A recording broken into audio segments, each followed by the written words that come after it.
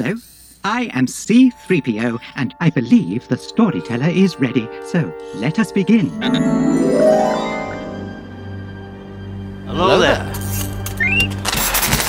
This week, the story is about one of the great support systems in movie history, and it comes in the form of a wonderful best friend character / uncle character / crazy wizard character who we all know and love, named Obi-Wan Kenobi. And more than ever, it would appear that his eponymous TV series on Disney Plus is going to be called exactly that, Obi-Wan Kenobi. So we started this new week with the exciting news that the show is going into production, I think next month, and they've revealed a bunch of new cast confirmations. People we can now say with certainty are going to appear in some level in the Obi-Wan Kenobi series. So was this a big surprise to you? Because you hadn't mentioned anything about this when we had dinner last night.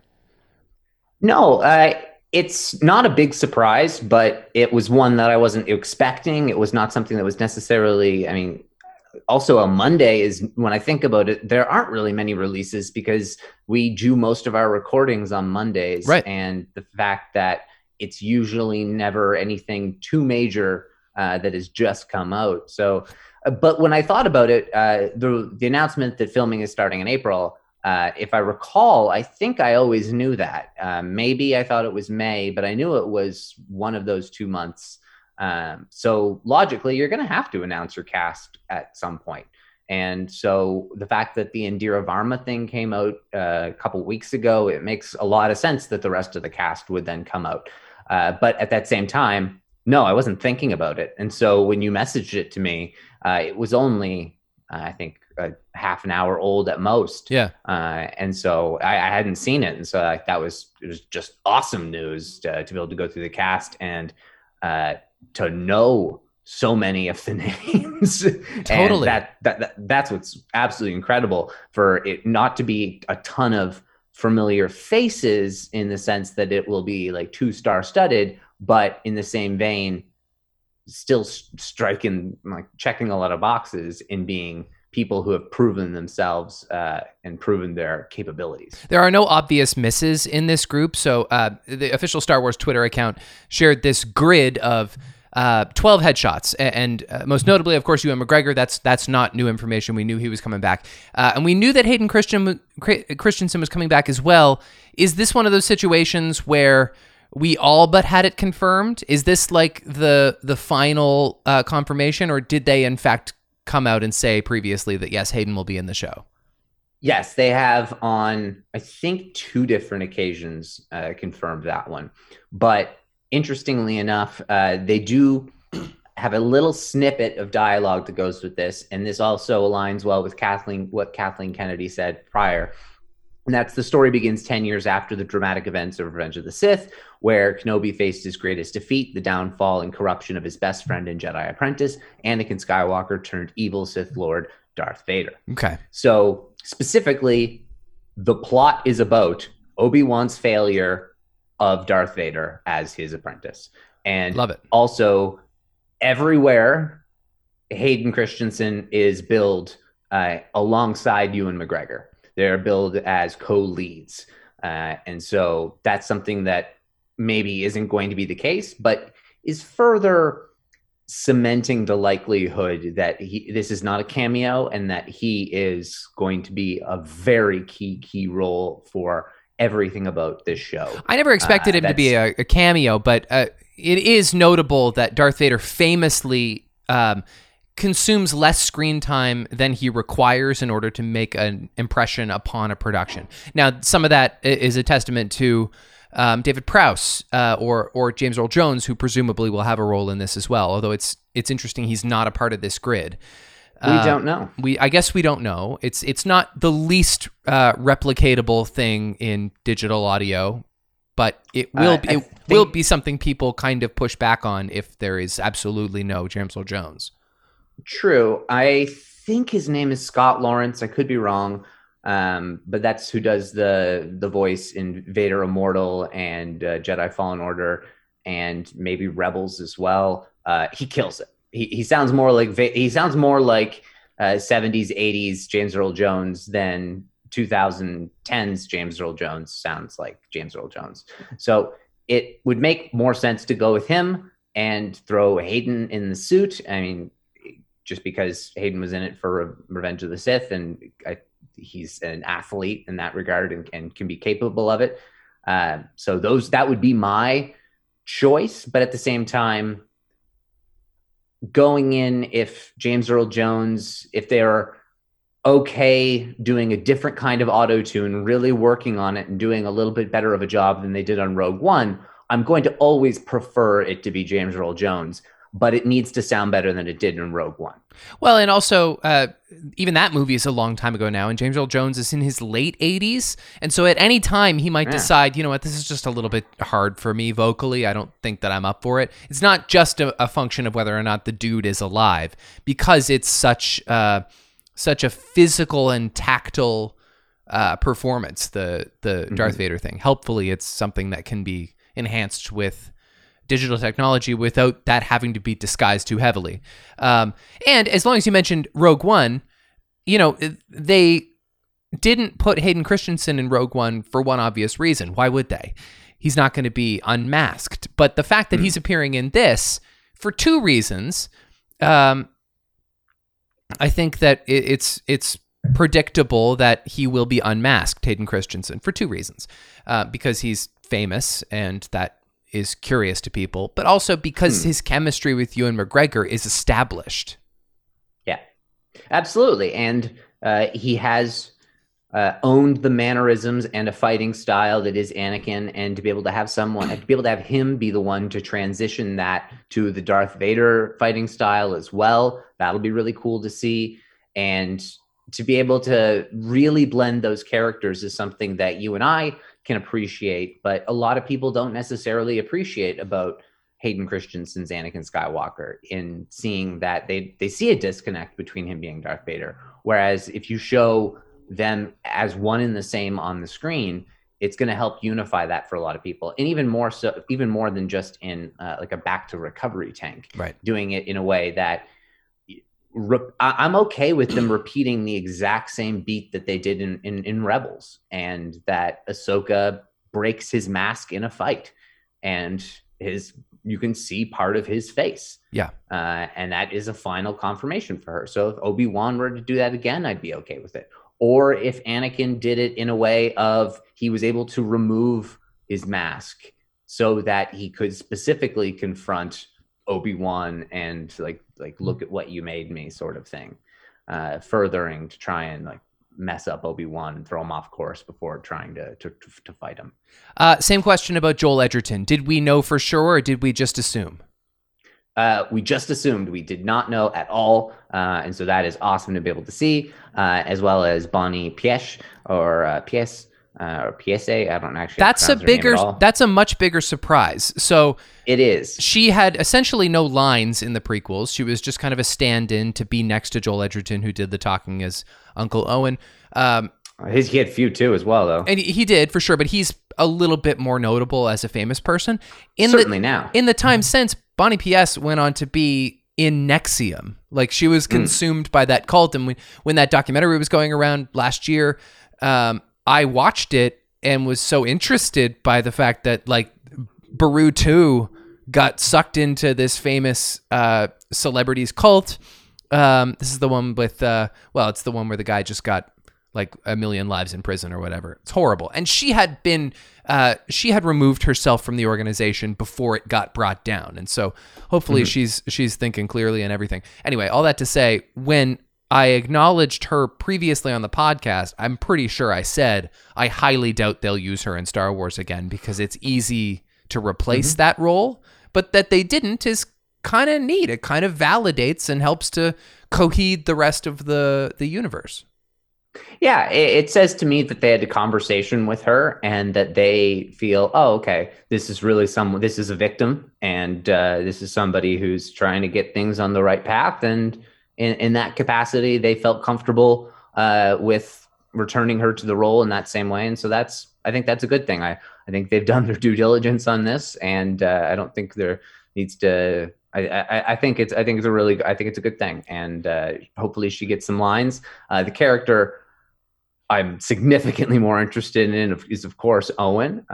But it'll be nice to see. And it'll also, of course, always opens the door as well for, will there be a little blonde-haired 10-year-old? That's what I wanted to ask you next. So obviously there's no 11-year-old actor here on this grid, because that would tell you right away who they're playing. There would be no mystery. Yeah, and no kidding. They want that to be an impactful reveal.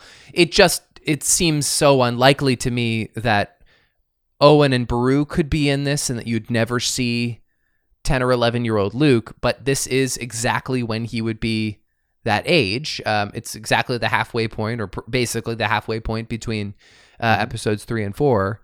And Luke acknowledges that he knows, or is at least tangentially aware of, an old Ben Kenobi. And so that they could interact minimally is very conceivable. Yeah, it does make some sense. I would be more okay with it being background at it, like sort of character style. I don't need to see a young Luke. I don't want to see a Luke being anything integral to the plot other than a motivation for Obi-Wan. Yeah. And so it's a tough one. It would be a tough line to walk. I think it would be odd to not have Luke there. It all depends on how Owen and Ben interact. And so if Obi-Wan is coming around, then it makes sense for Luke to be there. It would be almost weird, like, oh no, Luke's at school. Oh, well, that's convenient.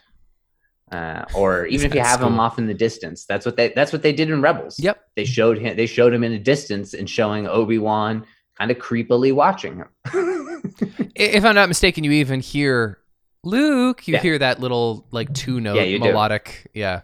A classic Beru. See if Bonnie P.S. can perfect the 2-note Luke. If she can, that would be awesome. If she can, I'm totally in her corner. I'm here for that. Absolutely. Okay, they announced Moses Ingram is going to be in Obi-Wan Kenobi. She's most recently been seen as Jolene in The Queen's Gambit, and she was great in that. She rules in Queen's Gambit. She's full of charisma. Yeah, no, really, really great actress. And I didn't recognize the name, and so when I went through and saw, I was like, oh, she stole the scenes, and absolutely could be a really just fun character to have. And there are a few other actors here who bring a lot of charisma to the screen, and so I'm not quite sure what exactly kind of role she would play, but it's very, very, very likely a new character. One thing to consider with all of these characters is what timeline they'll be in. So I think that there's going to be a good, maybe, I personally, if you gave, like, I would love it. My first choice would be every episode starts with a 5 to 7 minute flashback. Okay. And then that would be a dream. And then you get your 40 minutes of modern time. That would be amazing to be able to have or to have them even spliced through a little bit. But I would like a good chunk of flashback to be able to really add to the story of Anakin and Obi-Wan. A flashback to when? To the Clone Wars. Okay. They're getting old to be playing those characters from that age. No, they are, but that's in the sense that the de-aging costs would be pennies. I guess. Because they both look phenomenal for their age. And Ewan McGregor, especially with the beard, would be able to hide it. True. And also because he was in his late 20s or early 30s when Attack of the Clones and Revenge of the Sith were, whereas Hayden Christensen was a teenager. But even still, Hayden Christensen looks awesome. And so I think they could do that in a right way, that they want to be able to utilize the character relations enough that there'll be good flashbacks. And so I think some of these characters won't necessarily be in the timeline we think they are. Yeah. But that does, and I think I saw somewhere someone even threw out a potential of a young Ahsoka. And I don't necessarily like that idea, but I don't dislike that idea either. So it would be kind of interesting because, but in that same vein with makeup, you might be able to de-age Rosario even easier than anyone. So, you're talking about, for example, Simone Kessel as a young Ahsoka? Sorry, yeah, because that's who we were still talking about, correct? I don't Or know. no, Maybe I missed that. No. We were talking about Moses Ingram, weren't we? We were talking about her. I'm just looking at their pictures right now, and I see more of a Rosario Dawson and Simone Kessel, who I otherwise don't recognize. I could be wrong that maybe it was Simone Kessel who they were talking about, but I think Simone Kessel's a little bit older than. Sure, maybe that's right. Yeah, the thing about Moses Ingram, she's like the same age. And in Queen's Gambit, Moses Ingram really proves that she can play a breadth of ages, because while they have two actresses playing Beth in that show, Moses Ingram plays Jolene across both timelines. And I mean, some of that is a testament to the production design, but she sticks the landing.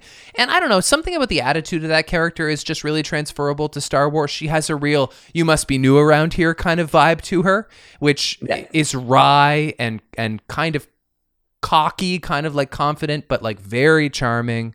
And I think that's easily placed in Star Wars. As long as we mention, there's a Dickensian sort of vibe to that orphanage that she's at. Yes.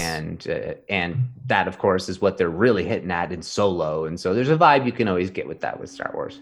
I guess Simone Kessel, we don't have anything more to say about her. She got like a notable credit. She's been in some like kind of WB oriented procedurals, something called The Reckoning. She was in Outlaws, a lot of TV episodes. She's been on a lot of series. She's been a regular on a lot of shows, but nothing big. Like this would be her big break, I think. Yeah, it's certainly, she was the one that I knew the least about, even after going through and matching up the names with the faces. How about Rupert Friend? You seem to kind of have an idea of who he is. Yeah. He was in Homeland. And he was also, he played Hitman, and he was also in Pride and Prejudice, I think, as well. Yep. I don't know why, but I think I saw that maybe in school or something. They made us watch that. He's a phenomenal actor. He's deeply intense. Yeah. And he screams Star Wars. He absolutely screams Star Wars the way that he presents himself. He could be a Cassian type character, like an overly serious rebel. But I think he absolutely is a slam dunk Imperial or even Inquisitor for Vader. So one thing that's interesting there is there's no Tamora Morrison. And Tamora Morrison, I think, is still filming Boba Fett. Yep. And so that discredits some of the potential that Cody would be Vader's man on the ground looking for Kenobi. And so that still could be the case, or maybe not. But there could be a slot open for Vader's right-hand Imperial in this, whether that is a Sith Inquisitor or whether that is just an Imperial officer. But I think Rupert Friend is that guy. I think that's who he will be playing. Yeah. And he is such a damn good actor. I don't know him as an actor, but I'm looking at pictures of him here. I mean, if we're sticking with the traditions of how they cast Star Wars, there's no question this guy's going to be evil, just by how openly British he is. I mean, he looks like a posh, kind of ominous British son of a bitch. And great, like a handsome guy. He's kind of got this funny little mustache here in the headshot that they shared of him. Let's go down. Benny Safdie really threw me because I didn't even know he was an actor. No, when I clicked him, it was all of his direction come up, and I was like, okay, that's why I know that he's the Safdie brother. So he did Uncut Gems, and that's the only reason why I know of him, was because Uncut Gems was a podcast movie darling, whereas all the podcasts I listened to, everybody loved it. Yeah. And so that's where I'd heard the name before. But tell me what you know about Benny Safdie. I don't know. I just know that he and his brother wrote and directed both Good Time and Uncut Gems. That they're like, good. That they're Good Time as well. Really like wild writers, like really visionary creators and ballsy. Without giving anything away about those two movies, but there's no reason that they can't be involved in Star Wars, which is not even to imply that Star Wars isn't ballsy. I guess where I'm really hung up is that I just didn't realize he was an actor, or that he would want to be some kind of like D-list character in Obi-Wan unless he himself is a super fan. And as we always talk about in this podcast, what's really the only credential I desperately need you to have to work in these shows. If you happen to be a good artist, that's also an asset. Yeah, absolutely, and that's where there's the disconnects on like the Phoebe Waller-Bridges, amazing artist, but didn't even know what a droid was in Star Wars. Right. I also found out recently that Nick Frost turned down a role in The Force Awakens because it was What? too small of a role for the amount of time he would have had to have taken to do it and the amount of money he would have gotten for it. And I'm thinking like, oh man, you were offered that because you're a known Star Wars fan. Apparently, it was. I don't know exactly, but it was offered in a similar capacity to like Unkar Plutt for Simon Pegg. They're buds. So yeah, so like it would have been maybe like they could have been like a two-headed alien, maybe, who knows? Oh, that would have been funny, actually. That would have been really interesting. And what a terrible shame. And you know, like if you're not available for it, or you're just trying to look for a way out of it because it makes you anxious, that's fine too. But like, it's just no time to get ego-y. No, it's not. It's like, this is such a cool opportunity. So if this is a tiny, tiny role, then I mean that's even great. And so good for Benny Safdie, I think, and as well. Maybe him being around on set as like a bit of a creative consultant as well. That could be something that they're interested in and are trialing out, because why not? Right. And there's this growing trend of twosomes, like pairs of young men, whether they're brothers or not, who work in these like big blockbuster mediums. I'm thinking also, of course, about who are the two brothers who do the Avengers movies, and Russo brothers. The Russo brothers, or Lord and Miller, frankly, to loop in the Star Wars of it all. And Good Time in Uncut Gems, nothing like I really want to see in Star Wars, but whatever. Even Rian Johnson, though, like you said, foot in the door. He's got Ron Bergman. Yeah. And so like there's always like even like the man behind the curtain sort of thing. Like even like what are they? Will Ferrell and Adam McKay. And sometimes one of them will slip away because they're not necessarily as needed for what they do. But yeah, and there's certainly some power in that for sure. Yeah, Seth Rogen, Evan Goldberg. There's always like a lot of another good one. Yeah, a lot of boys clubs, frankly. Yeah. Sung Kang. I don't know this gentleman. It was in Fast and the Furious movies. He looks like he's in all of them. He's in a lot of shoot 'em up movies. Yeah, he funny enough, he plays a guy in Fast and Furious movies named Han Solo. Which is just a joke, obviously. Of course, it's just a joke, but that's a fun little play. And so, I don't know, maybe that implies that he's also a big Star Wars fan, which would be great. I think it does imply that for sure. Yeah, I think there should be way, way, way more Asian representation in the acting side for Star Wars, and just in Star Wars across the board, because of the amount of Japanese influence in particular. Yeah. But across the board, Asian influence, a lot of Mongolian influence, and so I think it's just a great thing that should be seen on camera as well. You've got someone like Deborah Chow behind the camera, and so he always plays kind of like a side character. And so his doesn't have a whole lot to say in the Fast and the Furious movies, but he's smooth. He plays a very cool character. And so I would be surprised if he played a bad guy as well. He played a fairly likable guy in the Fast movies. Well, what you're describing, and I'm not the biggest Fast and Furious fan, but what you're describing is that he shines in an ensemble. And really, that's the kind of area where they should be plucking these people who we don't yet know as like major A-list movie stars, but maybe have that potential. They should be going to those movies that have had millions and millions of eyeballs on them, and cherry picking the people that actually are suitable to be on like an even more grand stage. Well, funny enough, his love interest in those films is Gal Gadot. So oh, there you go. Jeez, lucky fella. Before, of course, she was who we know to be Gal Gadot. Yeah, and then I think they wrote her out. No, it's also, I think, worth mentioning, as we discuss, and we maybe suffered from this a little bit in all of our anticipating Rise of Skywalker. It's really easy to get caught up in who's this person going to play? How are they going to impact the story? How mammoth will their footprint upon Star Wars be after we've learned who this new person is? They can confirm somebody as being in the show who only turns up in one episode. They might only have 2 scenes. Absolutely. That can totally happen. Look at like a John Leguizamo. Absolutely. He was just in the intro of, it was just a cold open for what was a movie style episode in the start there, done by Favreau. And so it really can be tiny, tiny parts. This feels more like a movie than any of them. Yeah, kind of does. And so that is a little bit different. So I think there will be some carryover. But you're right in the sense that if we treat this like a movie, though, broken into 4 to 6 parts, could still die in the first quarter of the movie and then be done after episode 1. And so, or like I said, I think there very likely will be at least one person here who is not even alive or would never be played by the same person in the timeline that the show mostly takes place. I think there's at least one character here who is solely like a flashback character. Interesting.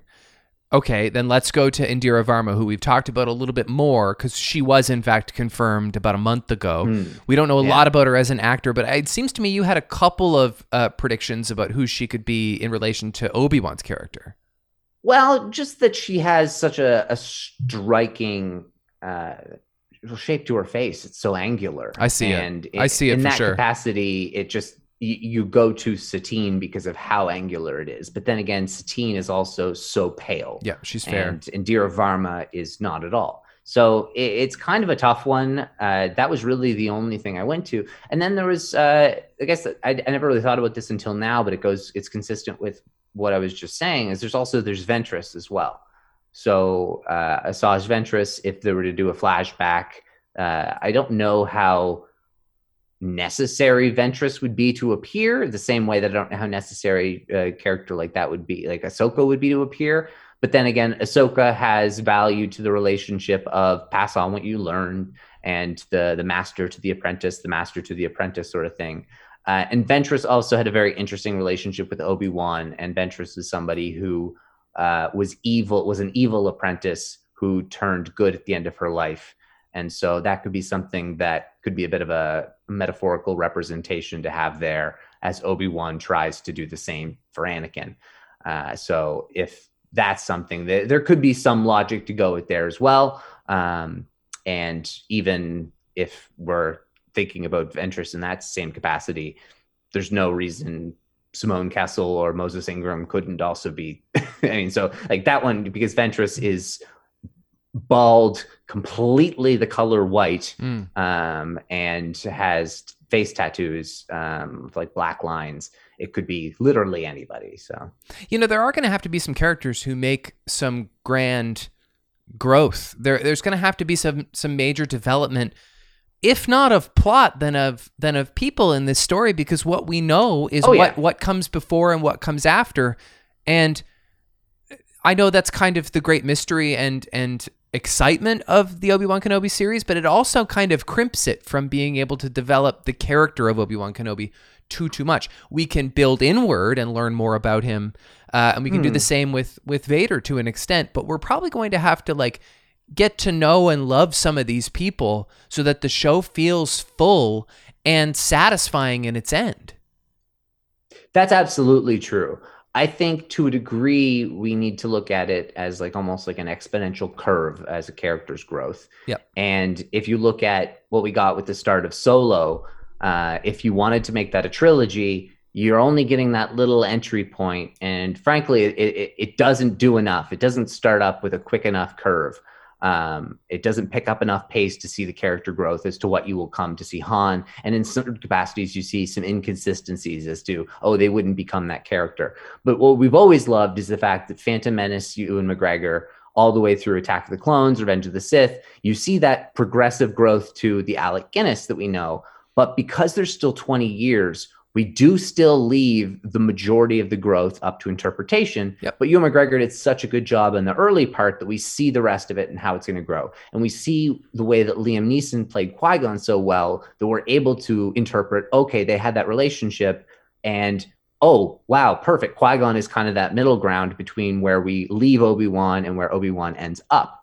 And so he learns from Qui-Gon in that time period. We can totally see how he becomes that Jedi.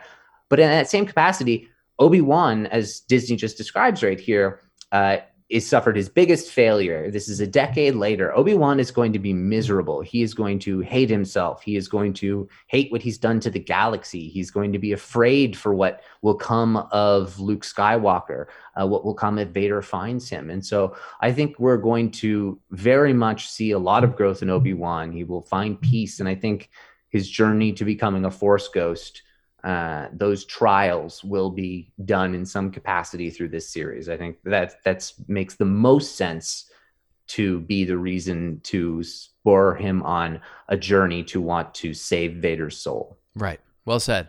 Somebody I'm really excited about is O'Shea Jackson Jr. It's not something I ever would have pulled. I wouldn't have concocted it, although I do think he's a top 35 actor under 35. I think he has, like, he just oozes personality, and he's had the opportunity to play like dramatic roles. He's also really funny. So he's funny as like the best friend sidekick in Long Shot, which is the Seth Rogen, what's her name movie, Charlize. And he's also in the movie Ingrid Goes West, which not a lot of people saw, but it's kind of like a dark comedy, and he's just straight boyfriend comedy in it. And he has this funny quirk to the character that kind of feels like this organic thing that maybe O'Shea Jackson just came up with, where he's just obsessed with Batman. And he just can't stop talking about Batman, and that just kind of indicates to me that he probably has a certain amount of nerd appreciation in him. And he's got a friggin' great smile. Yeah, I've only seen him in Straight Outta Compton. Yeah. And he was phenomenal in that. And yeah, he just oozes charisma. Like you said, he's got a great smile. Wouldn't shock me just because of the amount of charisma and the age. There could be, and also, of course, the race. There could be some form of like Moses Ingram. Maybe they could be like siblings.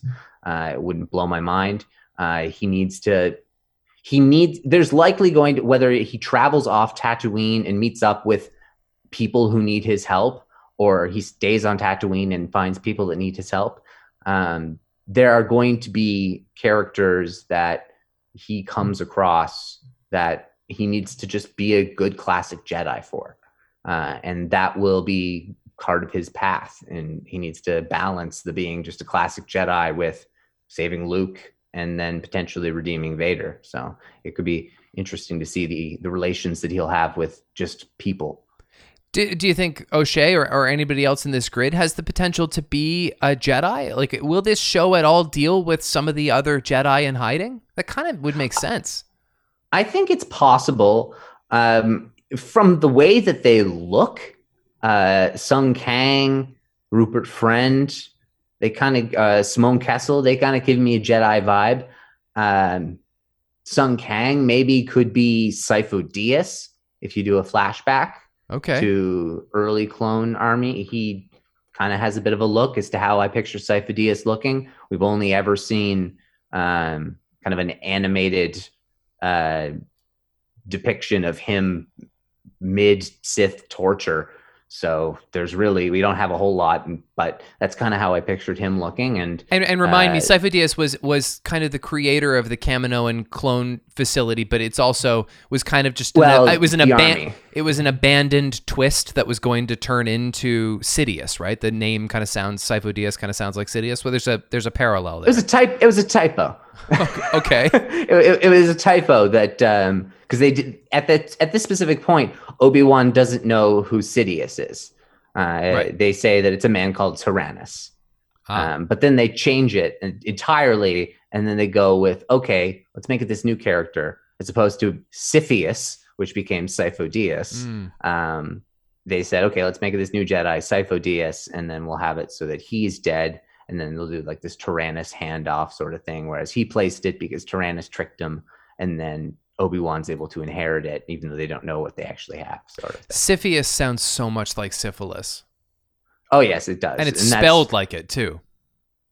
It's just it would just be inviting too much. There are already too many weird things about Palpatine. It would just get. Or maybe it may have been Sif Dyas. Yeah, that would make more sense to be the typo because Sifo Dyas, but. It was a fun little typo that made its way into a new character, or potentially just some other Jedi that is newly introduced. Kumail Nanjiani, maybe he's in superhero Marvel shape.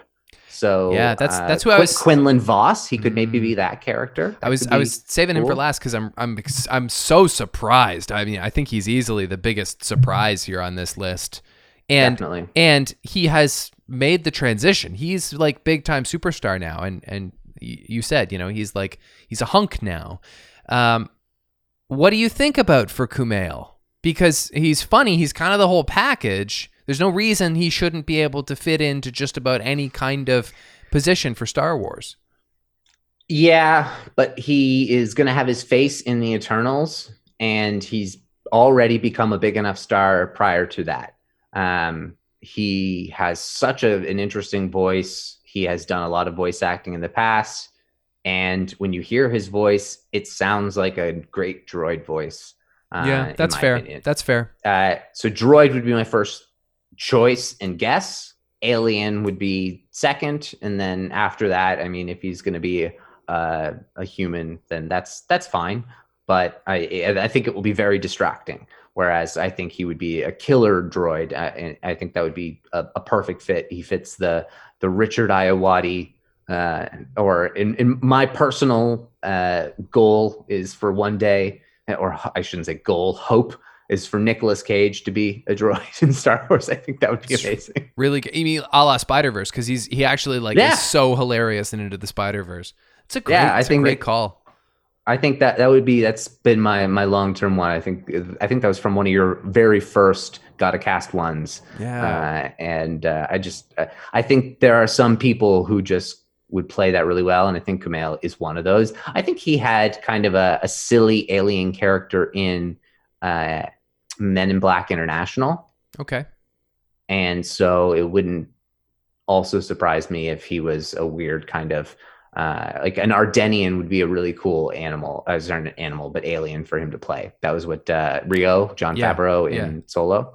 So I could definitely see something like that too. There are some people in this cast who are capable of being very funny, and not the least of which, of course, is Ewan McGregor. Now, for some reason, I had this idea that the show was going to be noir and kind of self-serious, that they were going to try and do some kind of tonal shift because the gravity of Obi-Wan's sadness was going to be so prevailing, and I was really ready for that. On the other hand, I'm very comfortable with Star Wars making me, exhale nasally now and then. And so you think they're probably going to cut the same comedic tone as usual? It seems like they got a cross section here. I think they need to. I think when you watch something like Rogue One, I think that is the bare bloody minimum of comedy that you can have in Star Wars. It only comes from K2SO. Yeah, there is maybe one. No, not maybe. There's at least one great line from Chirrut. Right. But there might be another one from him. But it's for the most part, it's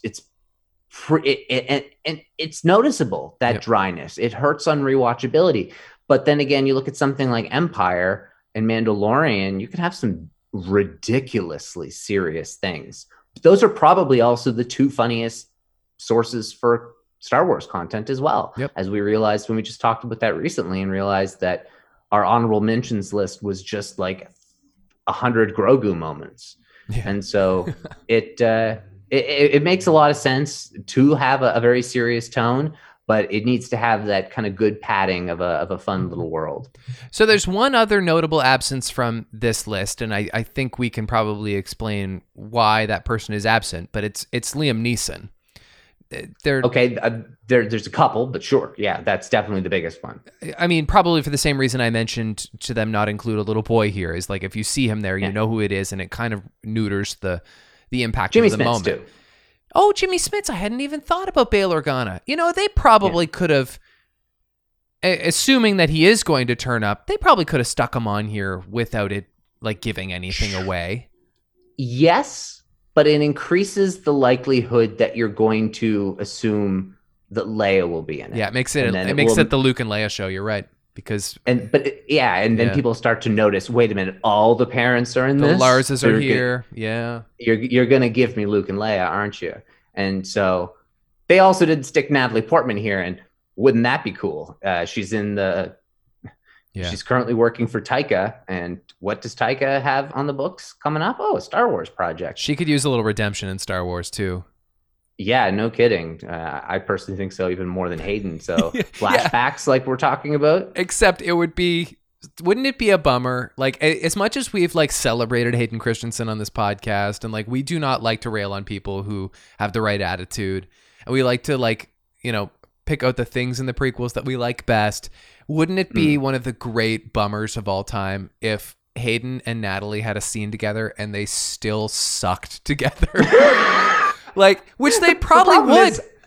They probably would. You're right. The chemistry was just bad on screen. Yeah. Although George Lucas was bad at directing it, and like Hayden was like a teenager at the time, and Natalie Portman has been vocal since, and other cast members were vocal about her having a tough time doing those movies. Right. So, but yeah, I agree. It would be a beneficial thing to see. And yeah, Liam Neeson is the one that I think has to be. Like I said before, on the Force Ghost journey, it just makes too much sense. It's too important. He's been doing the press tours for one of his million movies that he does, and he always brings out the lightsaber, and it's something that he loves, and the character is so essential to this transition for Obi-Wan. And so it'll also be interesting to see if we get Yoda. Like, will there be some form of Force Ghost community? Will Obi-Wan go to Dagobah? Oh, wow. Will that be how he communicates with Qui-Gon? Because there's also the notion of, is there a Force nexus on Tatooine? Is that what protected Luke from Vader? And that it was similar to the way it was on Dagobah. If that's the case, is that Force nexus or hidden temple on Tatooine where Obi-Wan will communicate with Qui-Gon? And that would allow Qui-Gon to be able to manifest himself as a Force ghost. So that makes perfect sense. I love that. Or will Obi-Wan travel off-world?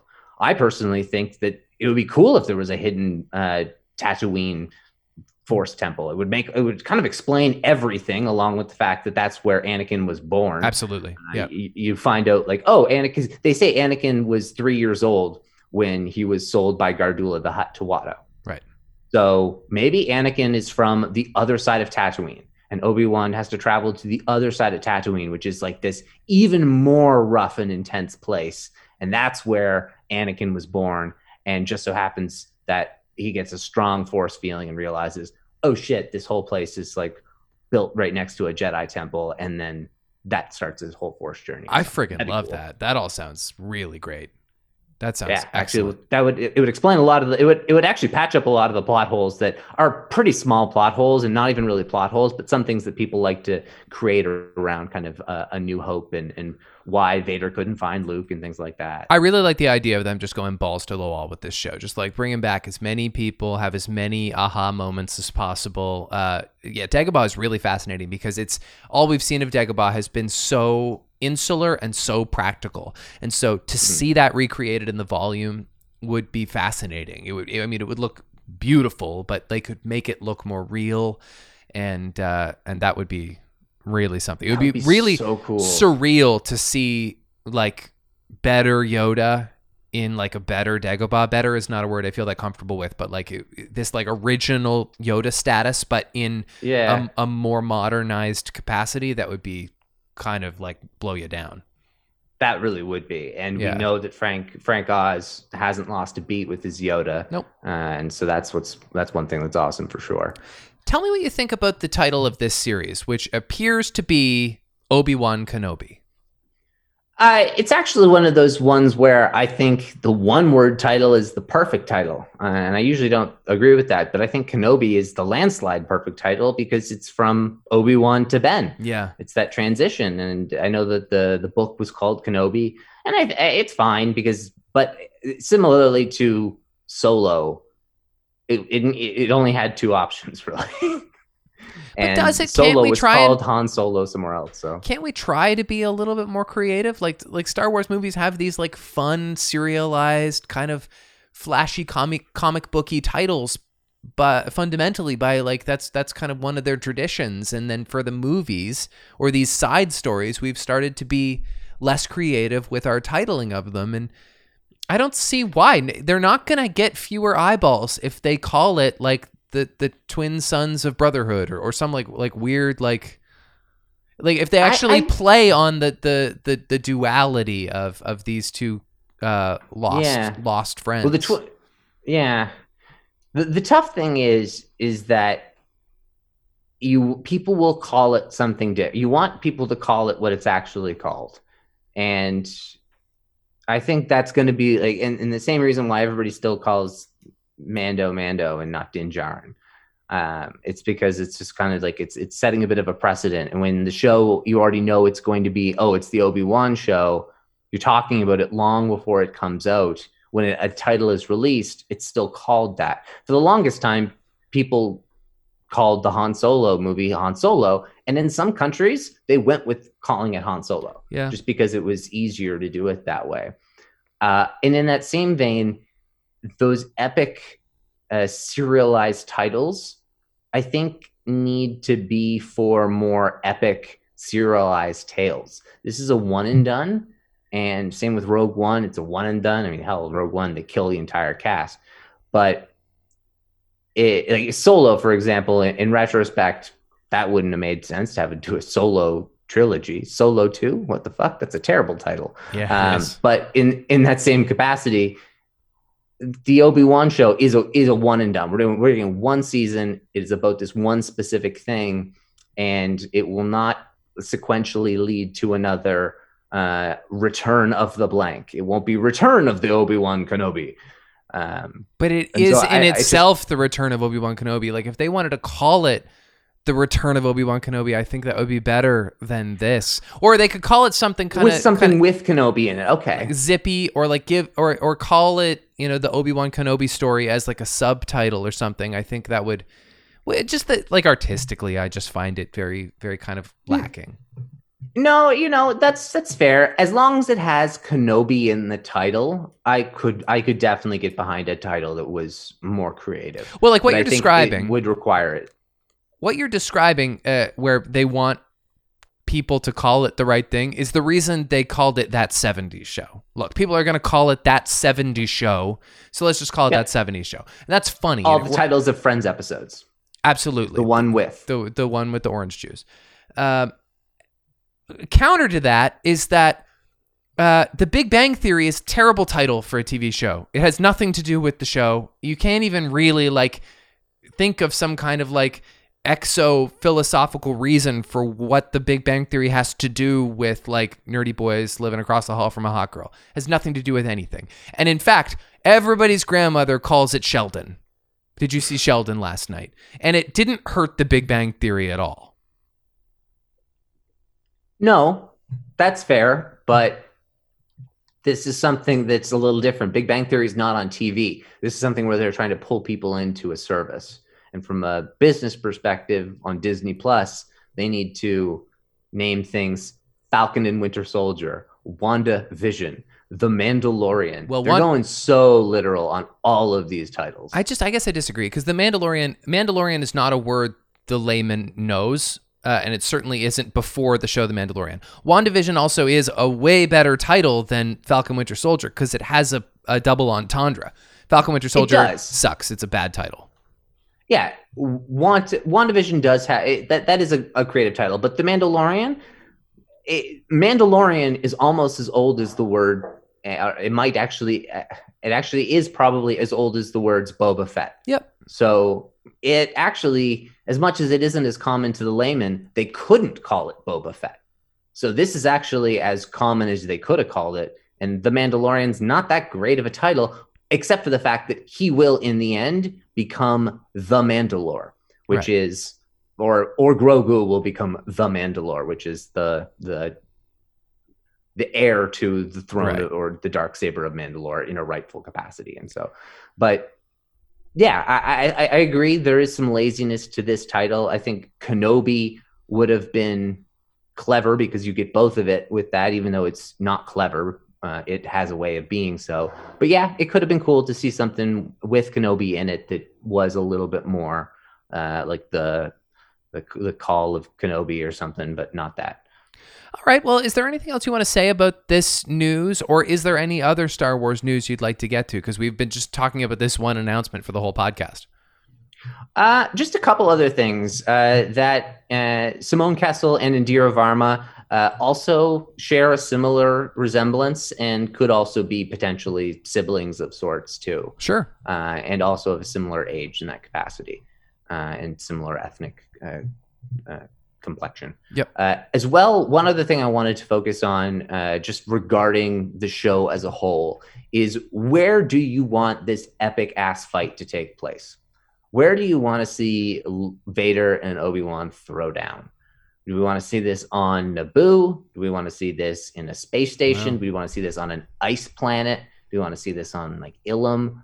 Well, let's rule some things out. Later Starkiller base. That's interesting. We got to rule out Okay. Tatooine, because we know that Vader doesn't come to Tatooine to find Obi-Wan there. We got to rule out the Death Star, because Obi-Wan doesn't know what the Death Star is. But, well, that's an interesting thing I hadn't thought about before. The Death Star is already in production at the end of Revenge of the Sith, which means it's, well on its way at the point of this series. If he But crosses Obi-Wan doesn't paths, know about it. He what? Obi-Wan doesn't know. I would agree. That's what I'm saying. That's what I'm saying. That's no moon. It's a space station. But he is having interactions with Darth Vader in the Obi-Wan Kenobi series, so it has to be completely separate from the Death Star. It could be a Star Destroyer. Sure. Although I agree, a planetary setting would be far cooler. You could have Geonosis, go back to somewhere we've been before in that regard. I just don't know why. What it's not going to be. Somewhere new. I don't want it to be somewhere new. I don't know why it would be Geonosis. I don't really know why it would be Naboo, frankly, as much as I'd love to go back to Naboo.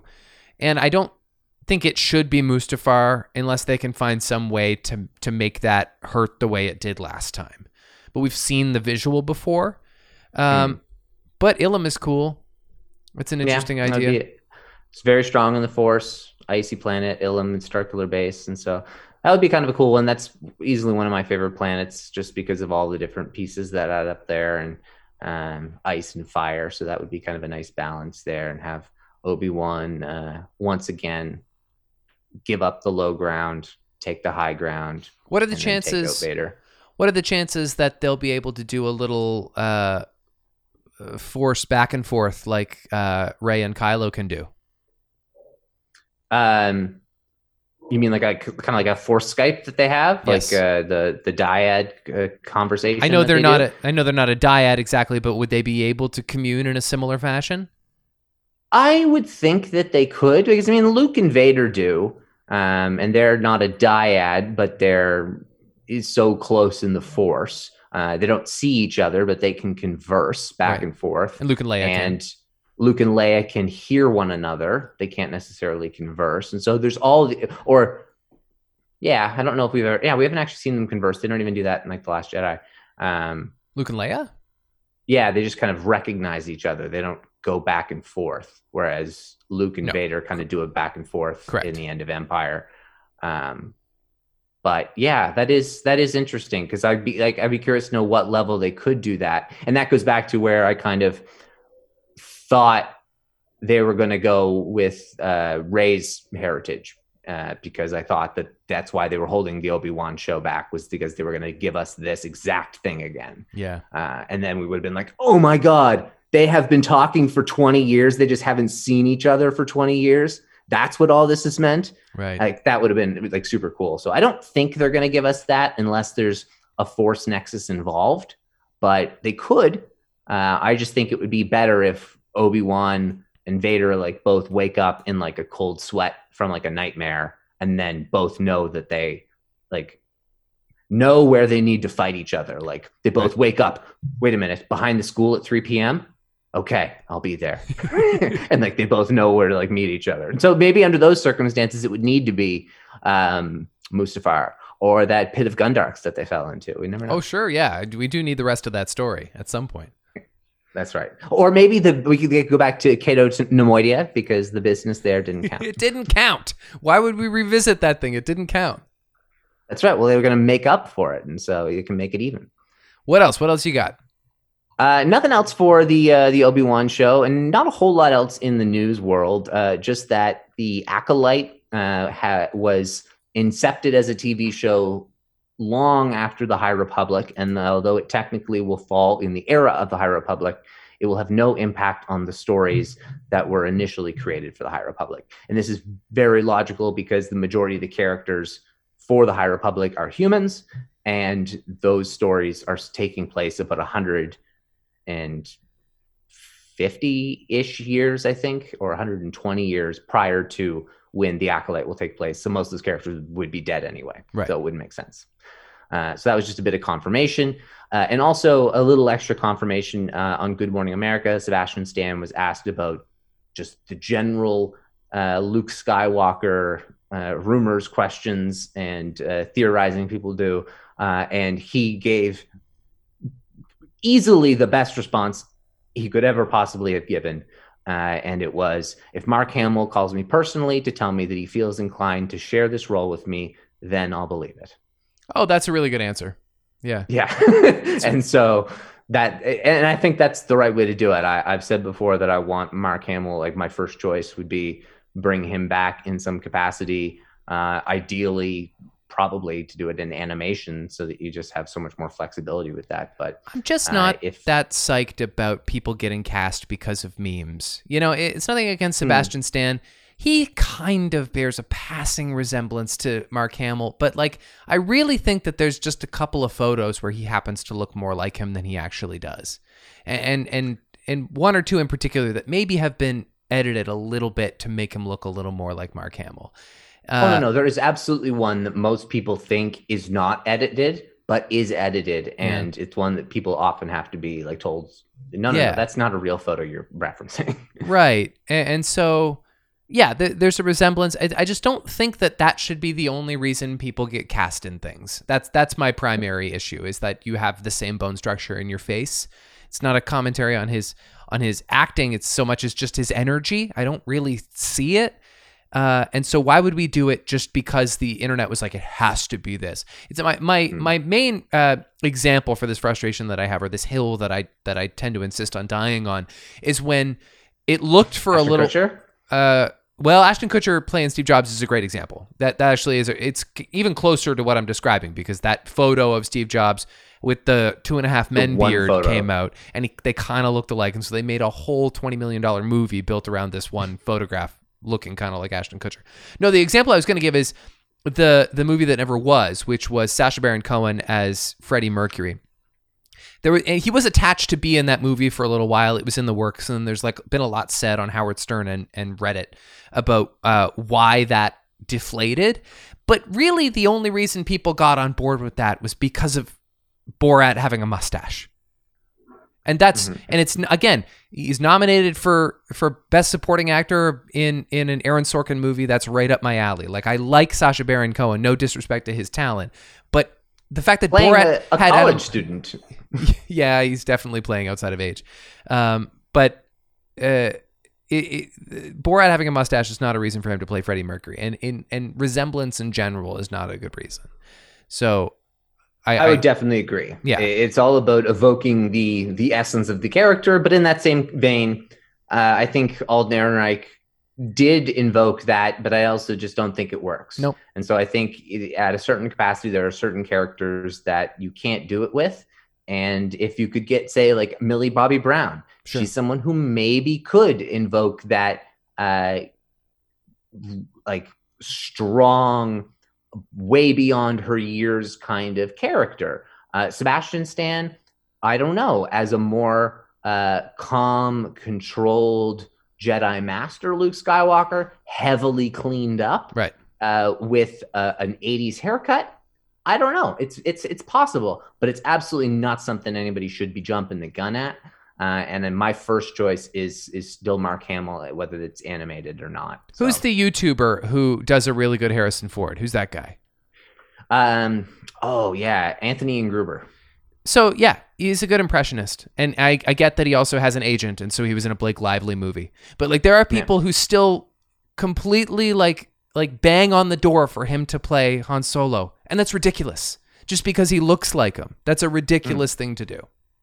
Yeah, I mean, if he could act like quite well, then it would probably have been the right decision. Yeah. But he was clearly not capable of carrying a movie. That's kind of an important thing. Huge. Alden Ehrenreich, capable of carrying a movie, just not capable of carrying Han Solo's mantle. Yeah, you're right. Whereas like Jonas Suotamo, also a little bit unfair, but he carries Chewbacca's weight well. Yeah. He can get away with it though. Yep. Because, yeah, it's a walking carpet. That's right. Being bigger makes the role a little bit easier. All right. Well, we've done our requisite complaining about the internet. Any other news? No, that's it. The internet is just giving us at the moment just a ton of wonderful excitement around Obi-Wan, which is one thing that's great. Is as much as The Mandalorian has united people as a fandom, everybody seems to love The Mandalorian. It still is a bit of a source for comparing it to other things in Star Wars. Whereas I think this will be, although this will create probably some prequel bashing, I think it will be maybe the most unifying thing that's ever come out of Star Wars if it sticks the landing. Well, ironically, prequel bashing is a unifying Star Wars thing. Yeah, that's fair. It's not less unifying harsh. The element of the bashing is not universal. Some people bash just to bash. But it's something, and maybe just time has softened it, but it's a little easier going than when people really hate on the sequel trilogy. And I don't have a lot of time. People hate on people for hating on the sequel trilogy. That's what's annoying. That's a good point. But also they hate on Disney, like they hate on the mouse. And previously they were just like mad at George Lucas, who created Star Wars. So you couldn't be that mad, Yeah. You don't like, oh, you gave us this and then you ruined our childhood. Yeah, you gave us more and now we hate you for some reason. That's right. You ruined my childhood by making my child's childhood better. Huh? I realize now I didn't check for any Star Wars. The man who said it's all for 12-year-olds. Yes, it's all exactly. I think we're starting to glitch. This is a perfect time for us to shut her down. I realize I didn't check any birthdays, so we'll double them up next week. But in the meantime, if you have any thoughts on the new casting news for Obi-Wan Kenobi, we'd love to hear your thoughts, or any ideas for other actors who have not been a part of the conversation but you think would have a good role in the show. Let us know at Recorder66 on Twitter, Recorder66podcast@gmail.com. Please always consider rating and reviewing on your preferred podcast app so that other Star Wars fans can find us and we can, find them in turn. And until we are together again, may the Force be with you.